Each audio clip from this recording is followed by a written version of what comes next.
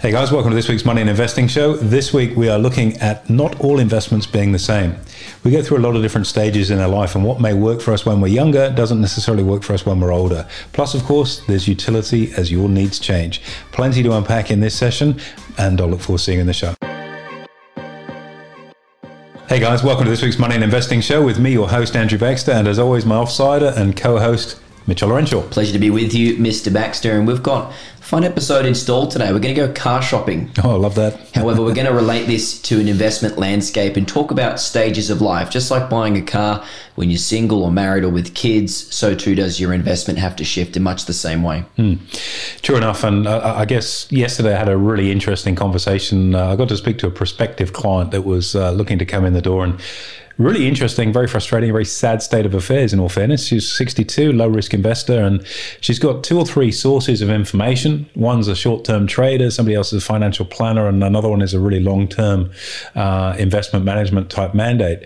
And the conversation I had with her, I said the difficulty you're going to have in terms of being able to make the right decision is like you're sitting in a room at the moment with 3 TV sets all playing different channels. You're not going to be able to follow any of them with any level of clarity, and likely just find yourself in a position of indecision, which is exactly where she is. And I tried, and what really hit it home, she was talking about some of the stocks she's got in her portfolio. She said, I bought some of this the other day. And it's like, oh my gosh, why would you, having told me you're 62, you're a low risk investor, what on earth are you doing adding that to your portfolio? And it's a real inconsistency. And it struck me in the story I used to explain the journey of investing and where you should be in markets.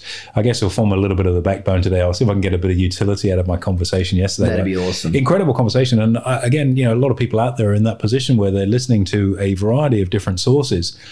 And it does start to make it very confusing and very, very hard to make a decision. So I love that linear, go to one place that you can really trust and rely and follow that process all the way through. And that's how you make good, clear, high quality decisions. And we'll get this straight, I guess, on the record from the get-go. It's not most people's fault because they've never done this before or they haven't had the proper guidance. So understanding where to listen to or who to is actually probably the hardest task, right? It is. And as human beings, we're conditioned, get a second, third, fourth opinion, ask around, see what you think. And these days, getting online and asking around is Google, and all of a sudden you've really opened Pandora's box. So you've got to get yourself across the line due diligence wise, work out that you're working with someone that you can do business with, and you just got to go with that decision. Nice.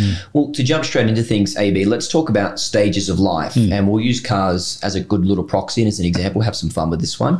So stages of life, let's say you are similar to me. So young in your 20s, you're just starting out. What are you looking at going and buying from the car yard? Well, I think rather like investing, when you're getting ready to start, any car will do. You just want something that's going to get you from A to B. It doesn't matter what it is, as long as it moves and it's got a loud stereo in it. Then that's, what did you have? What was your first car? My first car was called a Mini Metro. It was that small. I had to zip it around me when I got in. It was pretty small. What about yourself? 2002 Honda CR-V Sport. It had cruise control and heated seats, though. Goodness me, got some good use out of that. I bet you did. And we'll no doubt heated seats in Queensland. That's winter, up on the hill, look out with a nice date, heated seats did the trick. We'll cover that off shortly, I'm sure. I'll have to think about that. So, as I say, when you're starting out, any car will do. And I think for somebody that's in the investing space, I want to get started in investing almost to the point where any investment will do. It could be crypto, Forex, could be futures, could be CFDs, could be shares. And there's no real, or a property for that matter. And it doesn't really matter what it is as long as you kind of get started. And then you're on that journey. Always easier to keep moving once you've started than be getting ready to start. And I think if we take the car example, you work out fairly quickly that any car won't do because reliability is probably something that's fairly important to you. And if you bought an old junker like I had, it's not that reliable, and all of a sudden it doesn't get you from A to B. And so you need to switch out into something that's a little bit more reliable. Now, chances are you've got a little bit more money because you're a little bit older. And so you might look to buy something that perhaps is a safer play, having wanted to discard the bad experience of the junker. And in just the same way with investing, if you've jumped in boots and all, without really doing any kind of research and just knowing you need to start investing. And look, there's not a criticism. I'm always happy to see people start investing. Better to start than not. once you're in, it's time to modify that message, just like the car. So, you might get rid of some of the really speculative assets that you might have and settle things down into something that's a little bit more reliable. Crypto has been a really good example of that recently, where, it's been incredibly volatile, more to the downside. And it's seen, the millennials that have been looking at getting into it or being in it start to wash their hands and move into other things. Just had that conversation this morning with my barista, Mr. Crypto himself, who's starting now to move into NFTs. He said, do you know anything about NFTs? And I referred him back to the interview we did with Eric Purlier a few months ago, who's basically the creator of NFTs. So crazy. Yeah, that's in this podcast series for anyone that's interested. So, second step, not just any car, but something that's going to be a little bit more reliable. Same with investing, not just any investment, but maybe something that gives you a little bit more reliability. We could talk about this in the property market as well. You're buying your first house, you're buying where you can afford. Now, that may or may not be in the safest suburb based on affordability, so you get some more money behind you and some more education. You've hit the nail on the head. It's a price-driven decision. It's what you can afford. And it's a crucial decision. And again, this by no means is a beat up of anybody for being in the wrong asset.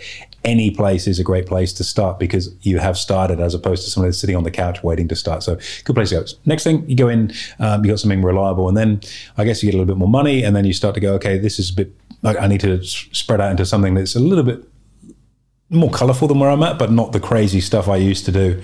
If we use that from a car terminology, I suppose, and I guess I've got to apologise to our female listeners. I can only look at this through male lenses, being a bloke. This is going to be good. I remember sort of some of my car decisions were more orientated about being a bachelor and having a support tool, for want of a better description. What cars were they? Just out of interest for our viewers here. Yeah, I've done a few in that space. Did the Aston Martin, Ferrari, been down that pathway a few different times.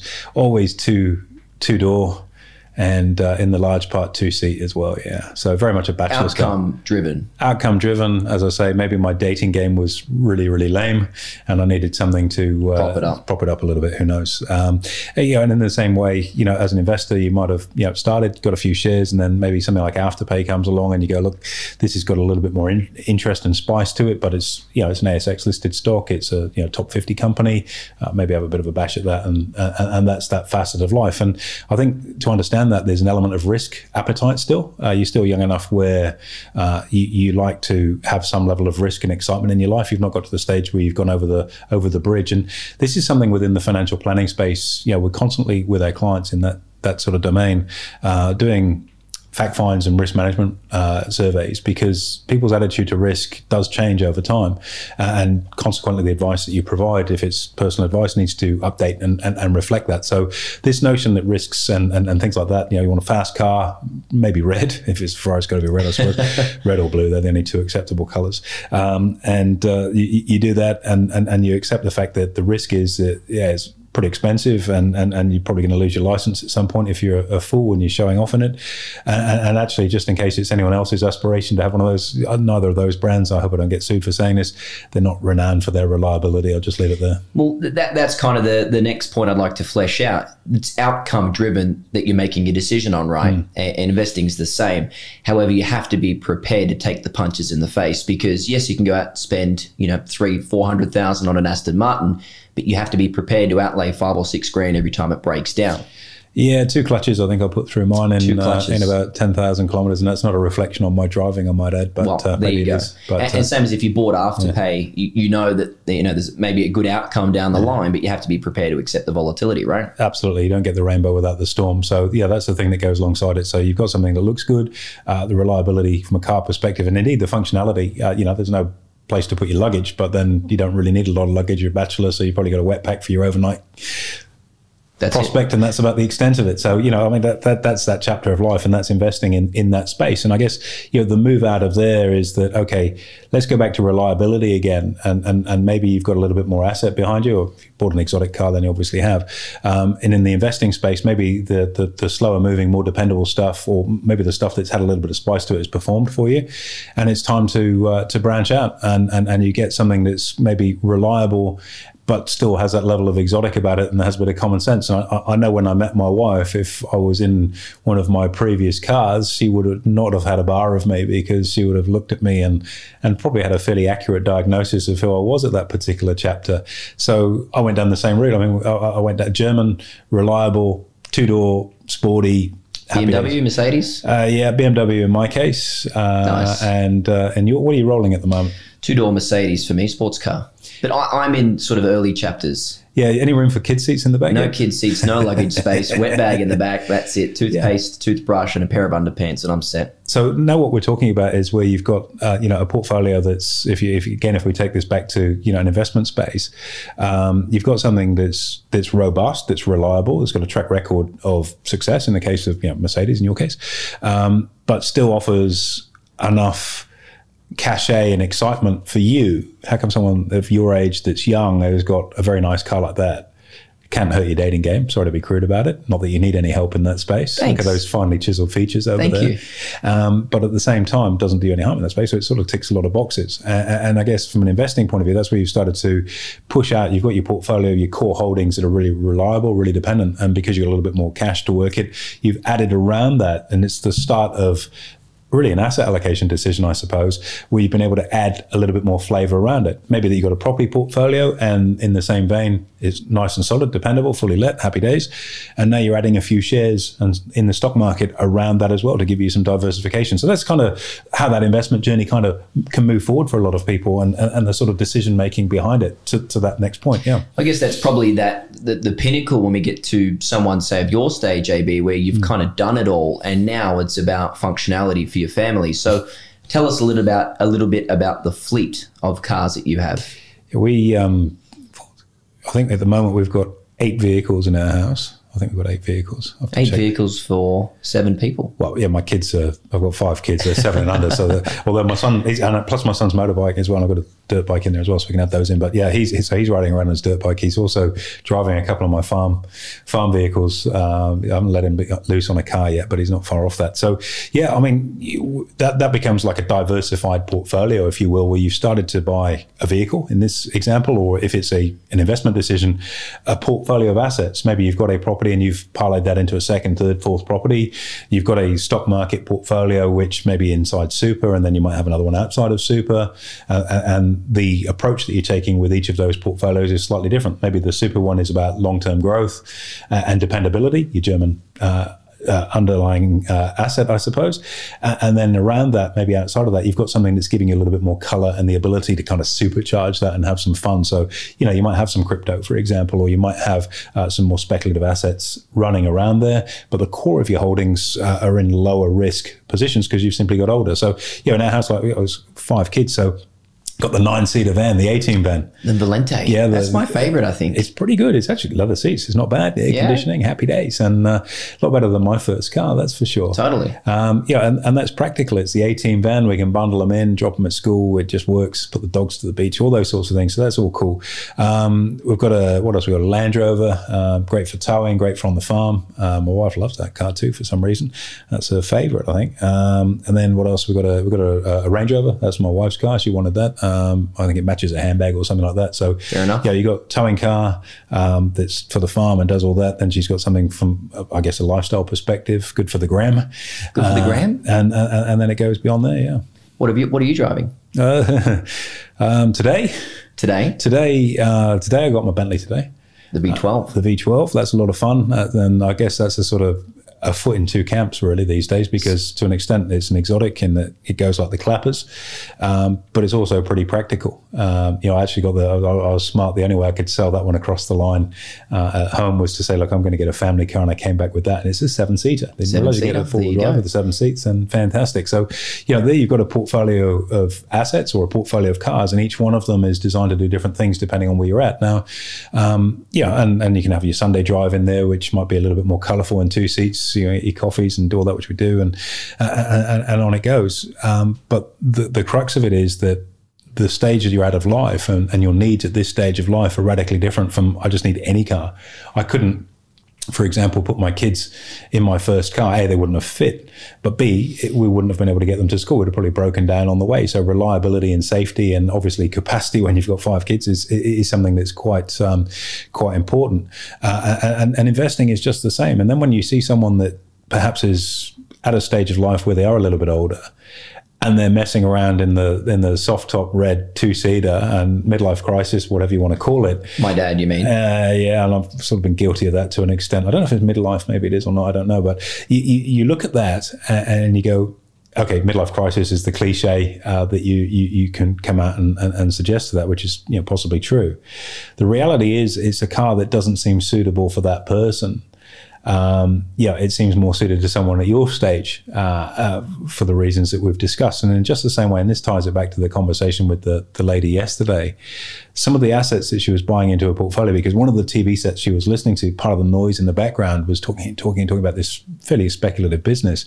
And so she's gone and added that into a portfolio. 62-year-old lady driving around in a bright red sports car, equivalent of a trade. It's the wrong trade for her and her risk appetite. It's not going to be fun. It's not going to be enjoyable. It's not practical. It's not got the reliability that you probably want, and ultimately is going to end up with you, well, if it's an exotic car, you're going to be out of pocket to an extent, and that could certainly happen with shares as well. So, I know this is a sort of a strange sort of journey that we've been on through this particular conversation. There are similar signposts all the way through, and it's recognizing what your needs are, and it's that ability to be objective about what you buy to satiate those needs, whether it be in the car space or, as we're talking about investing, about what assets you put into your mix, because not all shares are the same, not all properties are the same, not all managed funds are the same, and it's a question of taking that time to select what really does suit your needs at a particular point in time, driven by utility, needing something for kids. If my wife and I didn't have any kids, we'd have a very different range of cars, I'm sure. So, that utility is a huge factor, but the reliability, the dependability, the safety features become increasingly important as you move along the line. Early days, any car will do, any share will do, any level of risk will do, just get me started. Unfortunately, not everyone grows through those safety catches or hatches, if you will, or doorways, and you can get trapped in a particular zone. I've got a buddy of mine who's trapped in one of those zones, not only vehicle-wise, but lifestyle-wise. He hasn't grown up and grown through that space yet, and that's his journey, not mine. I'm not going to judge him for that. He seems to be as happy as he wants to portray on social media. What zone is he in? Let me get me stuck there. He's in the playground still, which he probably should be out of the playground now and maybe moving through there perhaps, if that's what he wants for his life. And in the reality is, you see the same thing in the investing space where, I've always done this. I've always bought these kinds of shares. Now, remember also there's a legacy space as well. And you might have old faithful. So let's just say you've had a car and you've had it forever. And I've got a buddy of mine in his business. He never sells cars. He never, ever sells cars. He has a fleet of them, doesn't sell them. He just keeps them for the kids, for his staff, pushes it down the line, whatever. And there are some things that perhaps you wouldn't get rid of. So remember, maybe you had an uncle that left you a 1974 Monaro. I don't even know if that exists. Not my cup of tea, that sort of car. But you've been left a 1974 Monaro, and that might be something that you carry right the way through your whole life. And then you're never going to sell it. There's a legacy. You love it. You've got an affinity to it. Been a pretty good investment too, I wouldn't wonder. Sure. And you can see the same thing in a share portfolio. So someone may have picked up some stock, Woolies or Commonwealth Bank for that matter, during their listing when they first hit the market, and they've kept them ever since. And there's a good reason for not selling them, because the capital gains tax would be massive. So it's just something that sits in your portfolio, because to sell it is prohibitive tax-wise. You'd argue and you'd hope that, hopefully you haven't got AMP in your portfolio for the same reasons. At least you've got a tax loss there to maybe offset, because that's been a shocker for anyone that's held that since it listed. So, sometimes you can have legacy items that come on that whole journey through with you, just like shares, just like vehicles perhaps, or just like some of the trinkets in life that we pick up. You think about, in your house, you've got I remember that trip when I was 15. It was the first time I'd gone overseas and I bought this, and look at it, but it's just something you can't let go of because you've got some endowment effect associated with it. It comes with you on the journey right through your life. And you could argue that too from a portfolio perspective. But I think as you move through those different stages of life, you do have to have a very, very close look at what you've got asset-wise and why you've got it. Is it for the utility, the dependability, the safety? Does it do what you actually want it to do, or does it do what you used to need? And if your needs have changed, it's time to move asset. Totally. And the kicker with that is to understand how this game works. Now, we've spoken about this quite loosely and referred it to using cars, which makes it sound simple.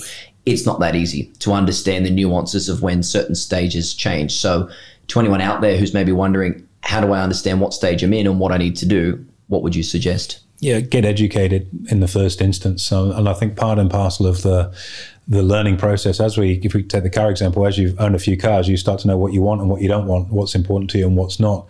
And you might sacrifice certain features and benefits to get what you need. Investing is just the same.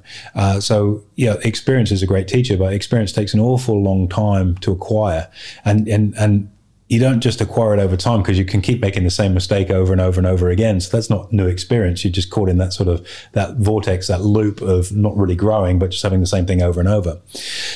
So I think, experience is great, but it takes a long time to acquire. So, learning from experience is good, but learning from somebody else's is even better because you can fast track it. And that's something that's crucial. I look at my journey. I just mapped this out for a chat I've got to have with a group next week. And, my first share purchase was 1987. And today is 2022. There's 35 years of learning through there. And you can get the same thing. You just got to take 35 years. Maybe I was a slow learner. But it's going to take you 35 years to know that. Or you can spend some time with someone that's already got that experience. And they say, look, don't buy that. It's an absolute lemon if you're talking about a car, or the same thing for a stock for that matter. You want to be in these kinds of stocks, and these are the reasons why. So getting educated, I think, is really important. Overarching all of this, I still believe even if you make a mistake, getting started is better than not starting at all and waiting for perfection. I'm not going to buy a junker. I'm just going to buy a Lambo. That's my dream car. Great, but that probably won't happen. You've got to start the journey first and build through it and learn along the way. Just the same way with investing. I want to have 20 investment properties. Well, that starts with number one. So let's go and buy number one first of all. And then if you do that properly, number two will take care of itself. And the process, the vehicle is really in play to do it. So getting started more than any single thing. Get educated, talk to people you can trust. Just avoid having too many sources of input because that leads to a state of confusion. And with the best will in the world, there's so many distractions in the world today, Mitch, that having the bandwidth to be able to absorb there's so much information in our game, just in the narrow field that we play in.